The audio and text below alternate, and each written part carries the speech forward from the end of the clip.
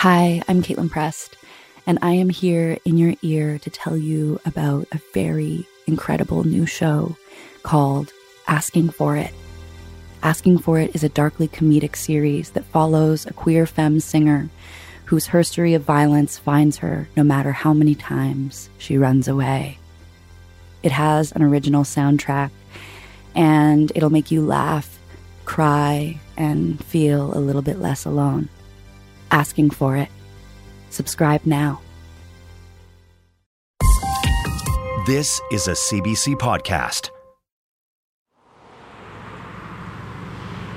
I'm going to show you the camp, how it looks like. All you have to do is just drive down Notre Dame, and you're going to see a whole bunch of tents. I mean, as long as you see where the bicycle path is, the moment you see a whole bunch of tents, that's where we are. It's wonderful, man. It's like a townhouse. It's October, and Michel Groulx is showing off where he lives. He's also explaining his nickname, Pitbull. I got ears, I got eyes behind my back, and I see everything. That's why they call me Pitbull. Michel lives on a tree-lined strip of grass that separates busy Notre Dame Street from the quieter Montreal neighborhood of Hochelaga. It's a narrow park, more a kind of glorified median strip with a bike path running through it. This community is new, a sort of city within a city. Like any community, the people who live here have different backgrounds and come from different places.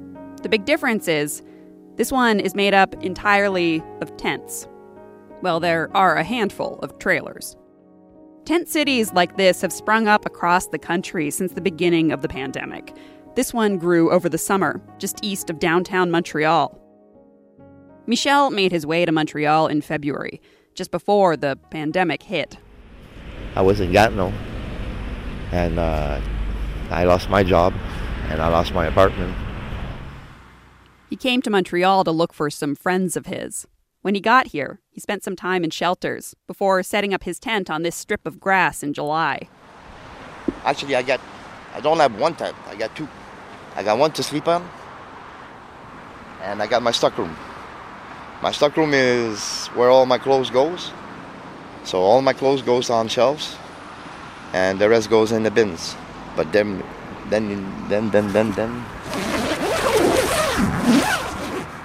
I have a shelf with a whole bunch of stuff like candles and peanut butter, and I have a bed. I have a wood frame, a futon wood frame with a double bed on it. And yeah, that's where I sleep. Some who live at the campground were evicted from their apartments. Others have been living in shelters, but left because they were afraid of catching COVID-19. The tents in the park seemed like a better, safer option. Not everyone in the surrounding neighborhood is a fan of the tent city. Some say they don't feel safe here anymore. But campground residents say they found a home, and they are determined to stay unless they can get subsidized apartments, ones they can afford. Because for a lot of people in this tent community, this is the best it's been for a long time. Your own tent, your own space, your own life. Freedom. That's what we have. Freedom. Yep. If you sleep on the street, in a back alley, I mean, it's not the same that when you're here. Here we have a tent. And when it rains, it doesn't rain on your head. When you live in a back alley, I mean, this is not home for you. This is living on the street. I mean, some of us, you should see the inside of the tent, how we are. I mean, we have a bed, we have everything except a TV. We don't have a TV, but I mean, it's like an apartment, a little bachelor. I know at least 95 people around here. Yeah, it's pretty neat. There's good people, and there's people that they work during the day, and other people, they do nothing. Everybody knows each other. It's like one of those other big campground where the Winnebago, when everybody gets along, and or when you go in camping or something. But things are getting more complicated. A living situation that might have been okay for the summer is getting harder, as on top of COVID-19 and a lack of affordable housing, the people who live here are now facing a third crisis: winter. People living in homeless camps around the city are getting ready to face the winter, and community groups want to help. The city's homeless population has doubled during this pandemic, and now that winter is on our doorstep, their situation is becoming even more dire. The crisis has been front and center since the start of this pandemic. I'm AC Rowe, and this is The Doc Project. Today, Michel's story. One man in one encampment, in one part of the country, in his own words. We hired Michel and paired him up with a producer, Jayla Bernstein, got him his own audio recorder and invited him to document his daily life at the encampment for 3 crucial weeks, from October to November, as winter moved in. Michel agreed. He wanted to bring us into his world, beyond the headlines. Sometimes what Michel is saying is a little hard to make out. This is his first time reporting, and he's got a lot to contend with. Every day I'm going to tell you a little bit of my story. The only thing I'm going to ask you guys is listen. Like what Michel just said there, with the generator going in the background. He said, every day I'm going to tell you a little bit of my story. The only thing I'm going to ask you guys is listen. So, lean in. Michel will take it from here.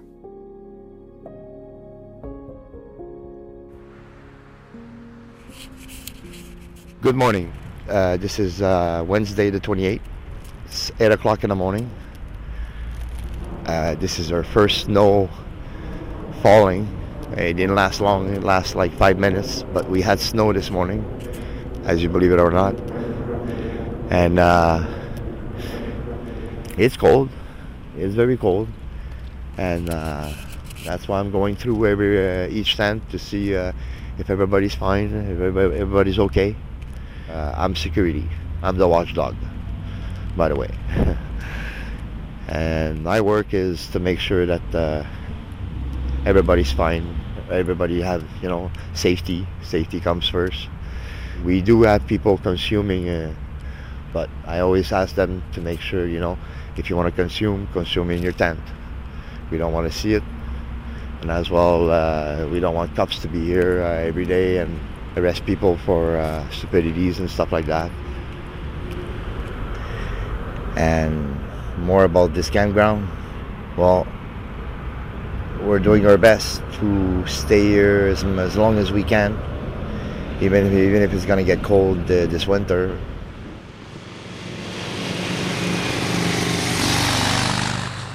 The reason why we're here doing the campground is to send a message to the mayoress, just to make sure that we get our apartment. We don't want to go to centers and stuff.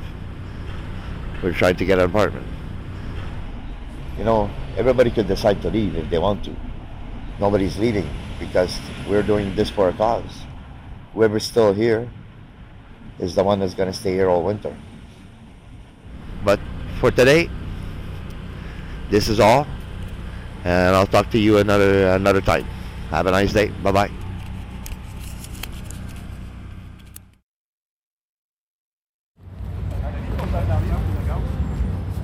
It gets pretty cold that night. And I'm worried about other people that are camping with us. Yeah, at night, when it went down to -3. And we woke up next day and there was ice everywhere. That's cold. Some of us are okay. But some other ones, like the older ones, I'm pretty scared that I don't want to find them dead in their tent. So I provide them any assistance. I do more turns to make sure that people are okay.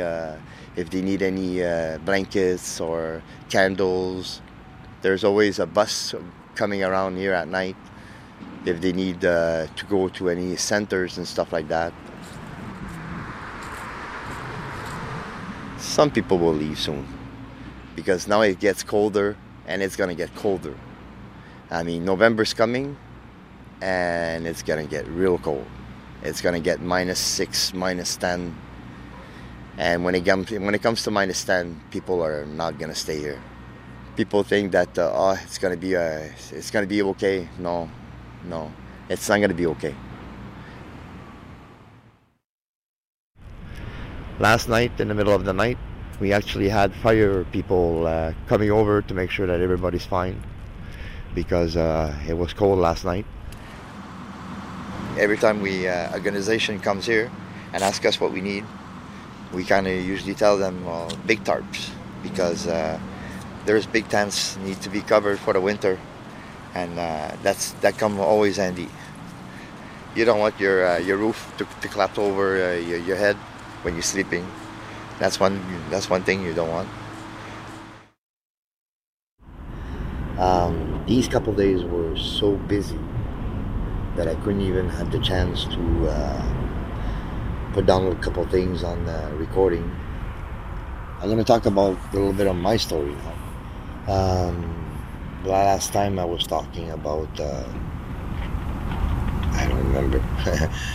But anyway, when I first came here in Montreal in 1990, I was in need because I was on the street. And me and my buddy joined the army. He was deployed at the 13 Regiment Valcartier Paramedic. And I said, well, you know what? If my buddy's going to go there, well, I'm going to follow him. And I did. I used to be in the army before. I used to be in the service. I'm a 13e Régiment Valcartier Paramedics. My job is to, if somebody got hurt, well, I give them needs to, before the helicopter comes, to bring them to safety so they could get fixed up. My job is to make sure that I patch them. I make sure they're okay before they went away. And my also job was, when I was going to places, if I see any hands, arms, legs, I tag them and I put them into a bag and send them to make sure that it didn't belong to us. Those guys wasn't, it's not one of our guys. And sometimes we tag babies, mothers, things like that. Yeah, it's not an easy job. I do have nightmares sometimes. Sure, you want to see countries. Sure, you want to travel. It's not always good. Sometimes you get shot. Sometimes sometimes we get bombed. But it's not an easy sight. And I always say to people, if somebody come to me says, I want to join the army, he says, yeah. Well, think about it before you want to do that. Serve your country, yeah. But when it comes to you, taking care of you, they give you a pension after that, and they let you go. They don't take care of you. You got to take care of your own self. I do have a pension coming in to me, but I'm not ready to get my pension yet, because I'm still capable to work. I'm not ready to quit.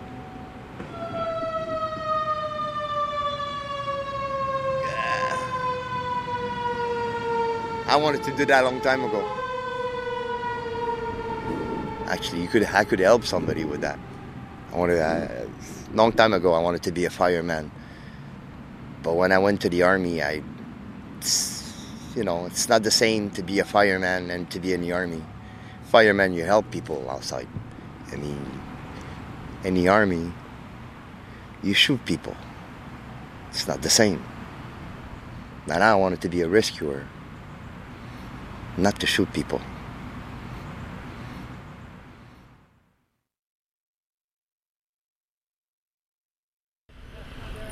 Today is Thursday, the 29th. It's 8 o'clock in the morning, and everybody's getting up.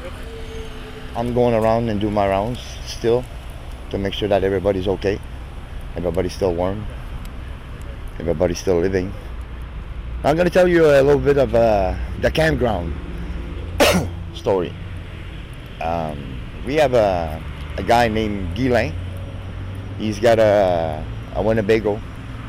He started with a small kitchen with a little burner and stuff like that. And today, we have a big kitchen. I'm the one that did the installation of the kitchen. We have a freezer, we have a fridge, we could cook. We serve at least 700 and 900 coffee a day. We got 3 meals a day. We got breakfast, lunch, and supper. We have snacks at night sometimes. You have to come down here and just to see how we live and how the tents are, because we have nice tents. We got small, big, but it's a wonderful sight though.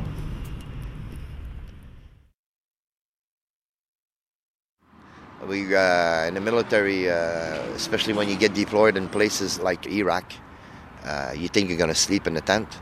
The first couple of times you don't sleep. You sleep back to back to your partner, just to stay up, because all you hear is bombing and shooting and stuff like that. So you have to be prepared, because when you get to places like that, you never know when they come behind you and take you by surprise. You don't sleep in Iraq. No. There's no guns here. So how are you guys? I'm with Guilain. Guilain owns a little trailer with a van and with a little female pit bull named Misha. And Guilain, well, he's here to help everybody. I mean, he's like me. I live in my trailer for over 2 years now. I was living in my van for 4 years before. It's 6 years I've been living in a trailer and a truck. People knock on my trailer at night and they ask if they need something. We need some people responsibility for it, just to do what we do, because if we leave it loose, it will get out of hand. Oh, yeah. It's going to be a free fall.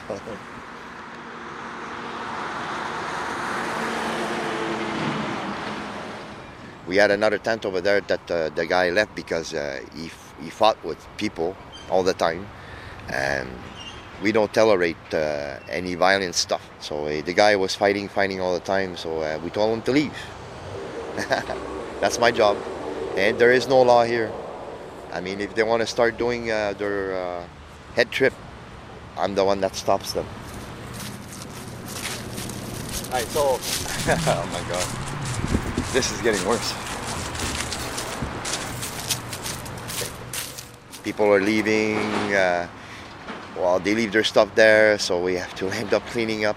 This is supposed to be a campground, a safe place to go around, and now it's becoming a trash place.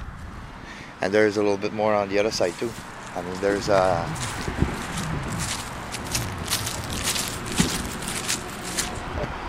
my God, I don't believe what I see.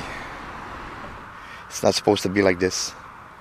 And this breaks me right down, because I cleaned this all before. There's junk. I mean, this is not good. I don't know what to do. I'm just gonna burn it all. That's all. Anyway.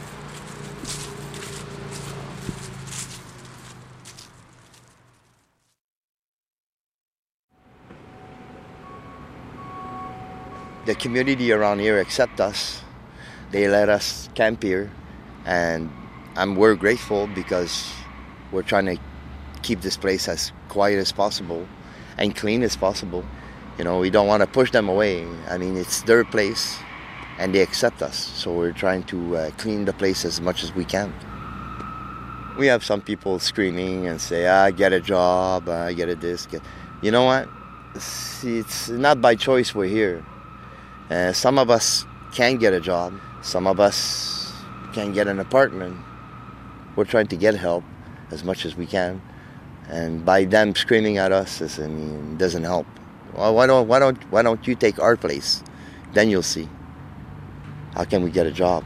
How can we get a job without a place? Seriously. Can I get a job even if I'm still living in the park? No. You need an apartment to get a job. We're not going to get accepted. Oh, I live at the Salvation Army. Well, thank you. No. You know? I mean, you need an apartment and you need an address. A real one.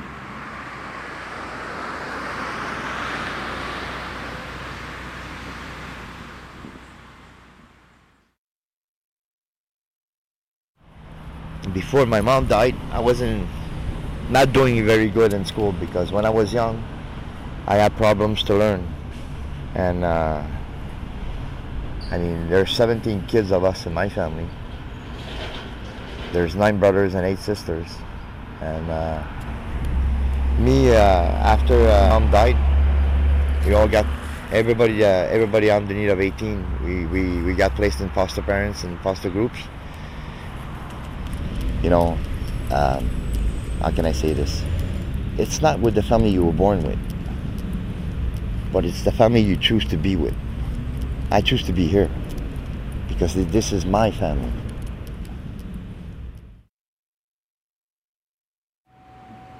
We are a big family here, and all we need is we want our own place to live, like an apartment. That's what we need. And we're not going to stop until we get it. Everybody needs their own place. Centers is not the same if you have your own place. The centers, you have rules to obey. All the centers, I'm going to tell you, some of them they're okay, some of them they're not. If you want to have a bed or something like that, you get in line at 9 o'clock in the morning, and we get in at 8 o'clock at night. Every day it's a one step forward for the things that we need from the mayoress. Today I heard that she's going to talk about our situation. Montreal is preparing a lot more space for the city's homeless population this year. Mayor Valérie Plante announced the details and of with this colder, darker weather, the province today announced its plan to tackle homelessness as winter is approaching here in Quebec. In Montreal, along with other measures, more than 1,650 places will be made The Place du Puy Hotel downtown will transform into an overnight shelter with about 380 beds. In the morning, the STM will run shuttles to bring people experiencing homelessness to other warm places. This will all start next week, so it kicks off on November the 3rd and will last until the end of March. And joining us now is Sam Lance. They offer us a hotel room and everything like that, but you have to be out at 8 o'clock in the morning, and they want to put us in a day center. But a day center, it's not an interesting place. I like better to be in my trailer, and some people like better to be in the tent. The thing is, it's at the government hotel. It's $200 a night for one person. So count $200 for 30 days. I think with that much money, you could rent 2 apartments with that.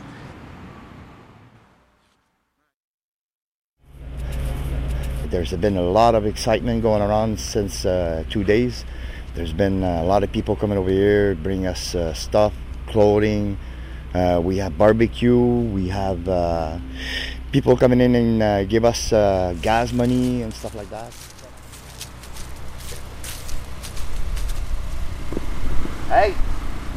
Hey, ici. Je vais t'interviewer, mon esti. Je vais passer un interrogatoire. Bonjour. Ton nom, c'est? Moi, c'est Tommy. Salut. So, he's the one that gave us the internet. So, Tommy, explain what you did, man. En anglais and English? Oh, yeah. I came on site to bring some vegetables, and I realized there was a lack of communications over here. So I bring my antennas and wires and everything, and hooked up an internet line. And now I have about 1,000 feet of coverage of internet around here. we could get everything. We could get movies. We could get music, entertainment. Yeah, man. Even if they live homeless, a little relief at the end of the day. It's great, We're grateful he's here, huh? So we got internet everywhere.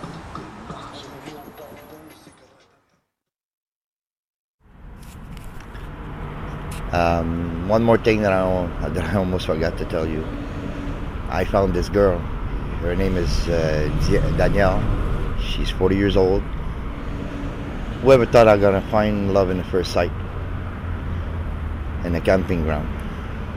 Things like this doesn't come every day. She's funny, she's beautiful, and she makes me happy. But you think life stops right here? No. We're still doing camping. We're still here. We're still for our cause. But anyway, like a day like this, well, we take it day by day because it's a nice day. I have a new girlfriend that I met a couple of days ago, and we found a squirrel on the street, and I don't know if he was scared or something like that, but he wanted to crawl in my girlfriend's pants. So I said, oh, no. But I have him in the cage of a cat cage, and I feed him and everything. So, yeah, I have a new partner. I have a squirrel. So can you imagine a pit bull raising a squirrel? That's pretty funny. I'm gonna have to let you go, and we'll talk to you soon. Bye-bye.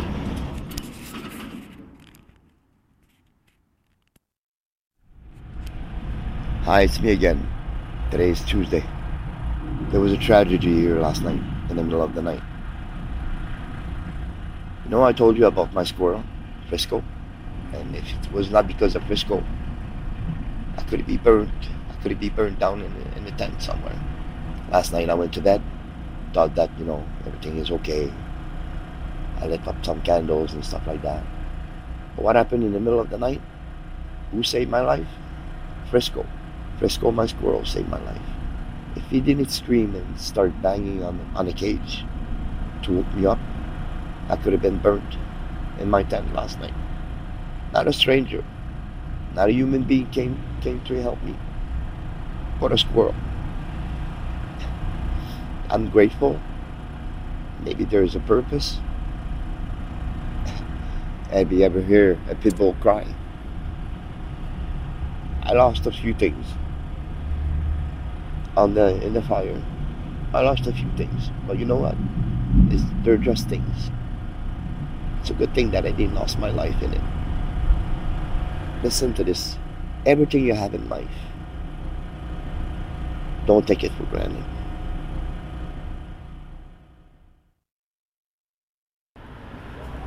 I will leave you, and hopefully one day we'll talk to each other again, hear a little bit of my stories, and you know what? Thank you very much, and hopefully we'll see each other again. Bye-bye.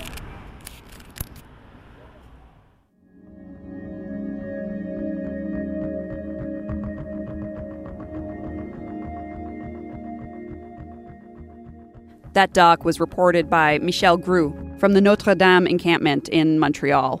It was produced by Jayla Bernstein and edited by Allison Cook with me. Since we wrapped up recording that doc, warming stations have been set up around the city for winter, and campers have access to a nearby shelter with warm showers that they can use even if they don't stay there. Some of the campers have left to stay at a hotel. Michel remains adamant that he won't return to a shelter. He recently took over a tent trailer left behind by someone who moved out of the encampment. It's parked on a side street near his tent, and he says once he's cleaned it up and insulated it for the winter, he plans on moving in. The mayor of Montreal maintains that the campers will not be forced to leave against their will, but if someone is considered to be a danger to themselves, it is possible they could be removed. That includes being at risk of frostbite. The province has said it hopes to have more information about long-term housing in the spring, but they have yet to announce anything concrete. Coming up after the break, a story about the time-traveling power of scent and what happens when you lose it.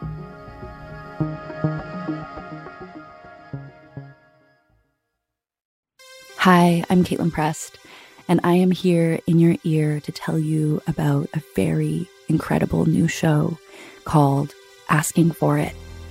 Asking for It is a darkly comedic series that follows a queer femme singer whose history of violence finds her no matter how many times she runs away. It has an original soundtrack, and it'll make you laugh, cry, and feel a little bit less alone. Asking for It. Subscribe now.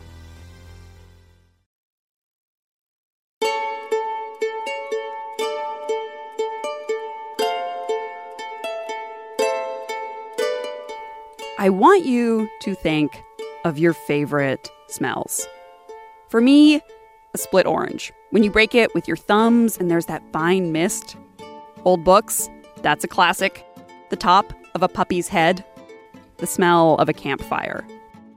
I recently started making my own candles. I don't know, pandemic hobbies, right? But it's made me think about scent in a new way. Sandalwood and rose, amber and oak moss. Not just about these scents themselves, but crucially, which smells I am willing to risk associating with this time period forever. Because smell, it takes you places. And that makes it powerful. Like, there was this one summer where I wore a specific perfume every day. I loved it. I put it away for the winter. The next spring, I took it out again, caught a whiff, and bam! I felt horrible. And suddenly, catching that scent, I realized, wow, I was really depressed last summer. The perfume took me right back to that place. I put it away. The rest of the bottle is still in my bottom drawer. I can't even give it to a friend because I don't want my friends to smell like misery. That's what smell can do.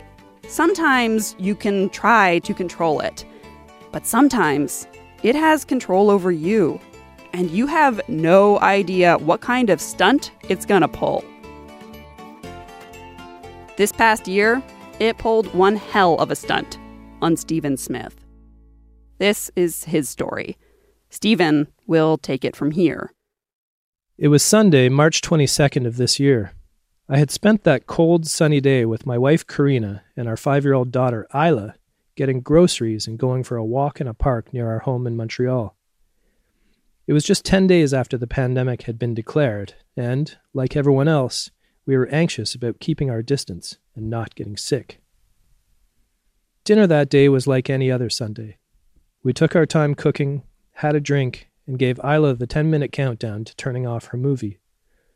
I remember looking out the window as I set the table and noting the days getting longer. Spring was coming. The pandemic couldn't take that away. Finally, it was time to eat. I don't recall what we cooked, but about 5 minutes into our meal it dawned on me that something was wrong. I couldn't smell the food. I could still taste it, but the flavors were muted. Nothing was really standing out. I told Karina I couldn't smell, but neither of us thought much of it beyond the fact it was strange. We finished the meal, cleaned up, put Isla to bed, and got on with our night. This was back in March. Up until then, no one was talking about smell loss as a symptom of COVID-19 infection. All eyes were on the fearsome threesome of fever, dry cough, and shortness of breath. But that night, I started to wonder if my sudden smell loss and the pandemic might be connected. I took my phone to bed and Googled smell loss and COVID. Among the first hits was a New York Times article published that same day, reporting that many victims of COVID-19 had experienced a sudden loss of smell and taste. Karina and I had both developed a cough a few days earlier, but didn't think much of it. We hadn't been traveling and didn't know anyone who had COVID. Our only time outside the house was limited to socially distanced walks or brief forays to get groceries and wine. We figured our cough was just another cold that our daughter had brought home from daycare like so many scribbly works of art. So my loss of smell, it couldn't be COVID. But there it was, in the glare of the New York Times on my phone screen. Lost sense of smell may be peculiar clue to coronavirus infection. According to the article, Italian doctors had concluded that loss of taste and smell is an indication that a person who otherwise seems healthy is in fact carrying the virus and maybe spreading it to others.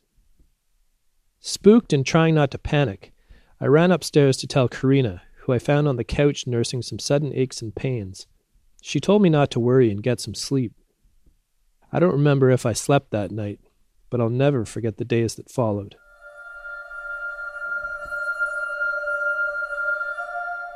Karina developed a high fever and her cough grew more persistent, especially at night. It was a deep, dry, raspy cough that matched everything I was reading and hearing about COVID-19. Karina suffers from asthma, and I've been in hospital with her before for bouts of the flu that left her struggling to breathe.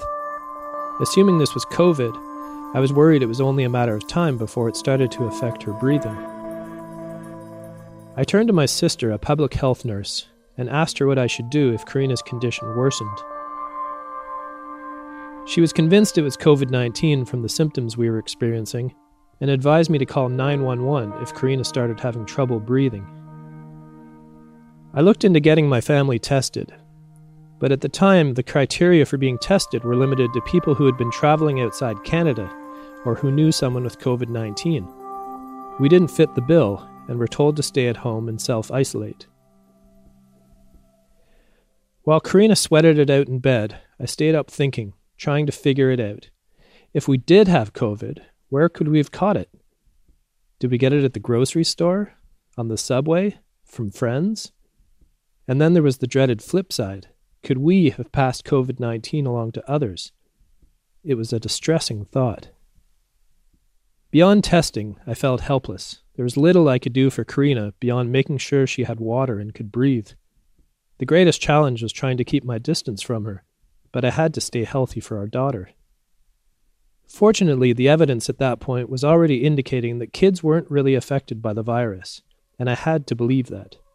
But there was one thought I couldn't shake that kept me up each night more than Karina's coughing. Who would take our daughter if Karina and I ended up in hospital?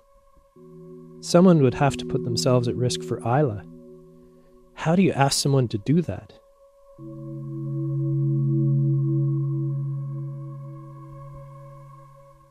Four days in, after a long night of nonstop coughing, Karina turned a corner and seemed to stabilize. Fighting the virus, however, had left her seriously weak. Karina and I are both in our 40s, so aren't in a high-risk age group for COVID. But the exhaustion, she told me, was unlike anything she had ever experienced. She was barely able to get out of bed for the next week, and struggled for breath every time she came upstairs from our bedroom for a drink. Faced with Karina's illness, the fact I couldn't smell was the least of my concerns, which was probably a good thing. I have a history of anxiety and OCD, and pandemics are generally not great for people like me. But as Karina's condition settled, and I grew less afraid for our daughter, I started to give my own situation more thought. More was being written about smell loss and COVID, and, like much of the reporting in the pandemic's first weeks, it was largely anecdotal and speculative. Nobody knew what the hell was going on, but I devoured everything I could find anyway. This is The National. I took in stories from CBC, New York Times, BBC, and NPR, which was easy. Alerts were popping up on my phone every few minutes, announcing new and terrifying developments. 55 deaths are now linked to COVID-19, the biggest surge in Quebec, reporting 10 new deaths. A big problem with coronavirus is you can have it and not know about it. It means you can go about your day as you've always done. Recognize symptoms of COVID-19: fever, cough, and shortness of breath. But a lot of people are also talking about the loss of sense of taste and smell. About post-viral anosmia. That by itself is not unusual. I watched YouTube videos explaining smell loss, or anosmia as the condition is called, to understand what happens and, more importantly, if people recover and when. Several articles said loss of smell was an early indication of COVID-19 in patients who later ended up in intensive care. And with that, my anxiety mushroomed into increasingly frantic thoughts until I was certain COVID was coming for me.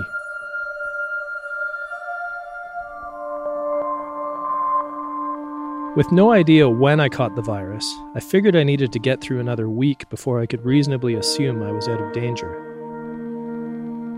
Each day I woke up and could breathe was one step closer to freedom, which couldn't come soon enough.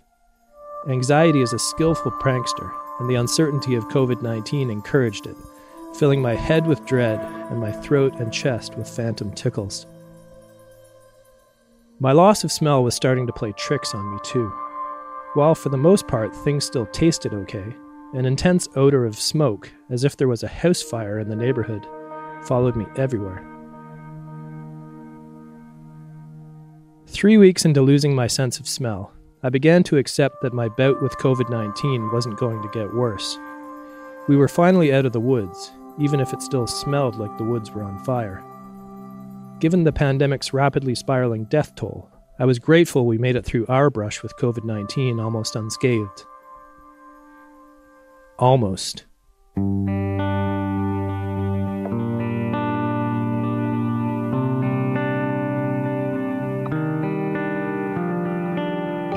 I was surprised I still couldn't smell, but I assumed the sense would gradually return.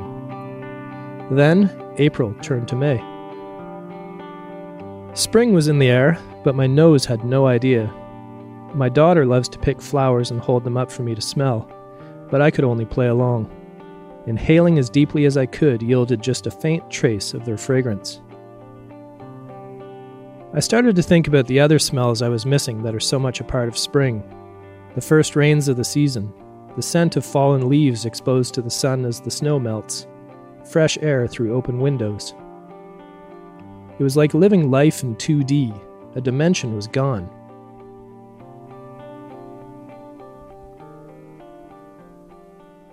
Smell adds nuance and texture that fills out our experience of everyday life. Imagine walking past your local bakery and not being tempted by the aroma of croissant or fresh bread. Or passing a coffee shop and not smelling the roasting beans. Without smell, life is just kind of flat. I caught myself reminiscing about my favorite smells and the times and places they would transport me to. Malt vinegar has me living off fish and chips as a bartender in Scotland in the mid-90s. Freshly mown grass sends me to my childhood in the suburbs of Ottawa. The tangy sweetness of my mum's homemade relish is the smell of fall. The stink of wet dog, a happy reminder of my old golden retriever Willie. The smell of mandarin oranges and pine trees at Christmas.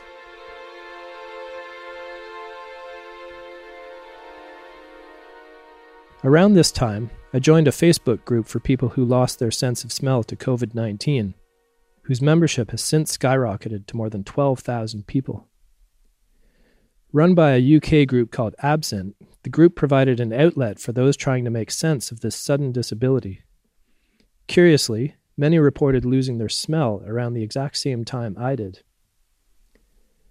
I learned I was lucky that the virus hadn't altered how things smell and taste, turning favorite foods foul like it had for many others in the group. My luck in this department ran out around the 3-month mark, when coffee, peanut butter, and chocolate suddenly acquired a moldy smell and taste that made me gag. In smell loss circles, this phenomenon is known as parosmia, a distortion of the sense of smell that warps it for the worse. Peanut butter was the first to really go off. A talented baker friend had taken up making sourdough bread during the lockdown, and I got into buying a weekly loaf from him. I started most mornings with a slice of that crusty joy covered in peanut butter, a happy ritual before diving into my slate of Zoom calls for work. That habit came to a screeching halt the morning I took a bite and the peanut butter tasted like mildew. Cucumber, carrots, cilantro, and minty toothpaste later joined the list, acquiring an odor and taste that blended flowers and diesel. Wine and beer also started tasting off on the first sip or two, but thankfully improved with persistence. Citrus became my nemesis. Anything citrus-based smelled like I was trapped in an elevator with someone wearing cheap perfume. My go-to soap and shampoo took on a creamy, mildly nauseating butter-like scent, so I switched to unscented. Once comforting smells were all off. The steam in the shower, my wife's pillow on a sunny morning, my daughter's hair after a bath, all had me holding my nose.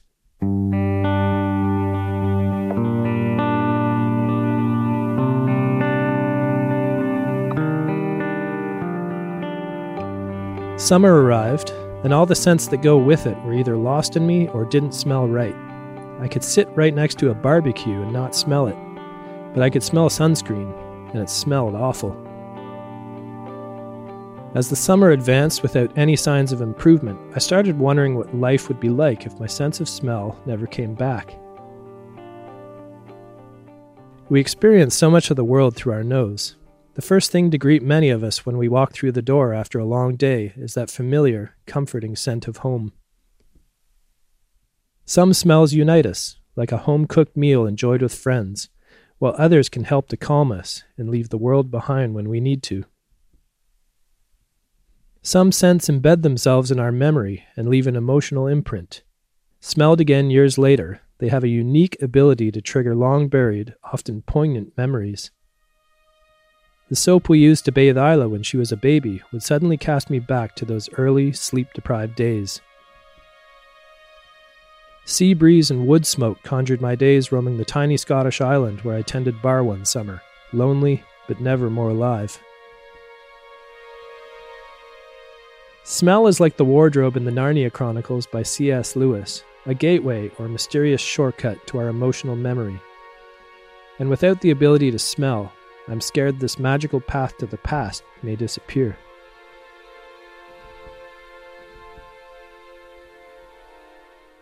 Then, in September, the potential impact of this loss became much more real. On September 13th, my father died.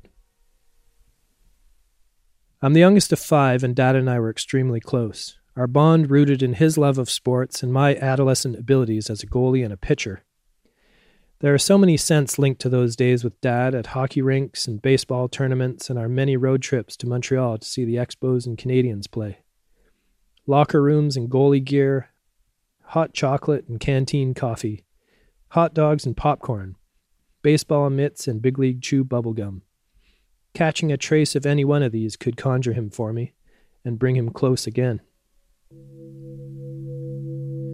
Now, when I need them most, any one of these smells might have the power to suddenly bridge time, space, and now death, and connect me with Dad.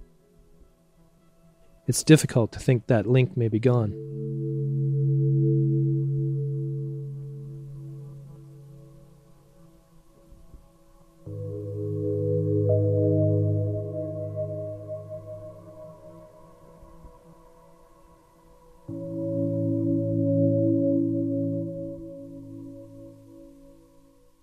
It's been 8 months now since I lost my sense of smell. I still hold out hope that it will return. I've heard from other people in the Facebook group that I joined that the warped odors I'm experiencing are potentially a sign that it's on the mend. Just the other day, I smelled bacon frying a few feet away from me in the kitchen for the first time in months. The significance of it didn't even register at first. After all, I've been smelling bacon for nearly 50 years and it just seemed normal. But then it hit me. Wait! I smell bacon. I turned to Karina and Isla and told them, I smell bacon. They looked at me, wondering why I was stating the obvious. But then they got it too. Ah, you smell bacon. I recently added to this with my discovery that peanut butter, while still far from perfect, is no longer as putrid as it once was.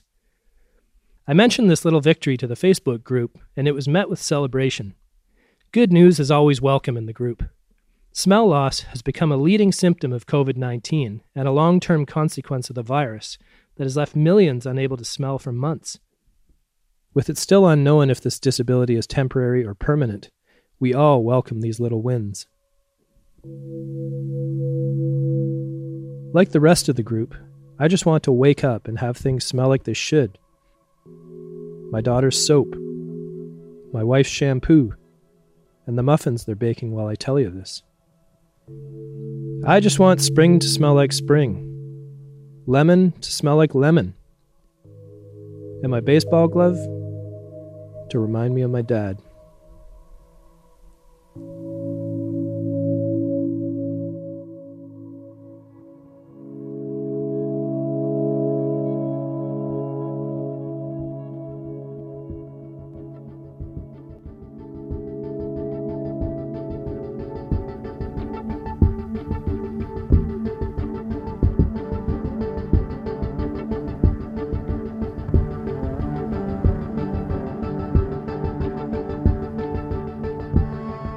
Stephen Smith.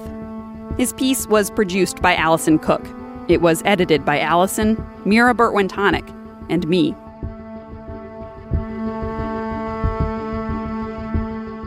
That's all for us this week. The Doc Project is produced by Allison Cook. Tanara McLean, Mark Apollonio, Sherry Okeke, Julia Poggle, and me. Althea Manassen is our digital producer. Our senior producer is Jennifer Warren, and our executive producer is Joan Melanson. I'm AC Rowe. Thanks for listening.